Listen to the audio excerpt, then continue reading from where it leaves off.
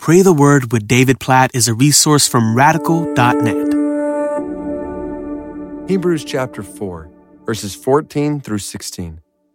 Since then we have a great high priest who has passed through the heavens, Jesus the Son of God. Let us hold fast our confession. For we do not have a high priest who is unable to sympathize with our weaknesses, but one who in every respect has been tempted as we are, yet without sin. Let us then with confidence draw near to the throne of grace, that we may receive mercy and find grace to help in time of need. What an incredible exhortation the author of Hebrews gives us here. Think about it. All throughout the Old Testament, it's like only Moses could go meet on the mountain with God. Everybody else had to stay away. And you think about it, all throughout Scripture, you got the high priest who goes into the Holy of Holies there in the temple once a year. Everybody else is way far away. Now, the author of Hebrews is saying, let's with confidence go to the throne of grace.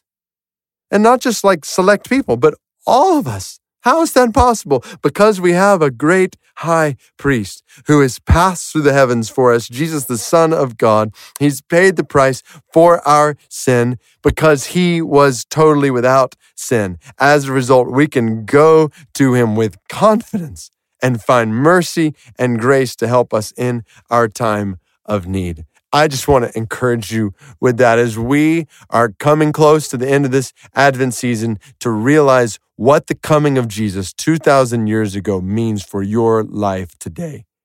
So yes, it means first and foremost that we can be saved from our sins through Jesus.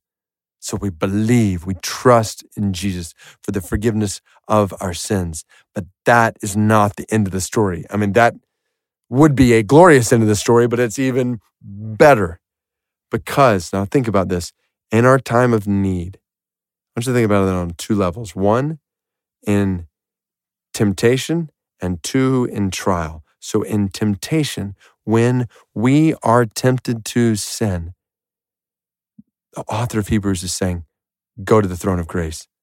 Like go right then. When you are tempted to sin, go to the throne of grace because Jesus is our high priest and he's at the Father's right hand right now and he was tempted in every way that we are. He is familiar with all our temptations, yet he is without sin and he stands ready to give you grace, power, strength to resist that temptation in that moment, to help you in your time of need.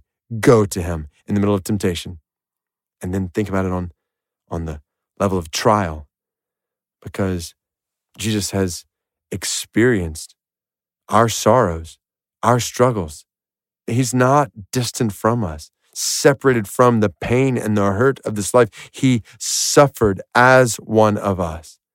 He experienced pain, grief, sorrow, so we can go to him and know that he stands ready to help us in the middle of trial as one who is familiar, sympathetic with our struggles, our challenges, our hurts, our pains. So, God, we come to your throne right now with confidence. With confidence. Confidence not in ourselves, but in you, Lord Jesus, the one who is without sin and the one who conquered sin and suffering and death. And we pray for help.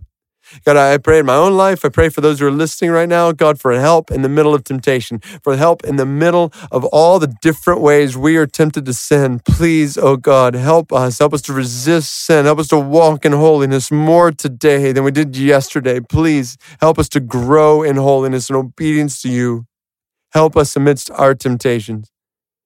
And then, oh God, in the middle of trial, I pray in my life, and especially those who are walking through particular challenges right now, God, please give them mercy and grace in their time of need. Jesus, show yourself strong on their behalf.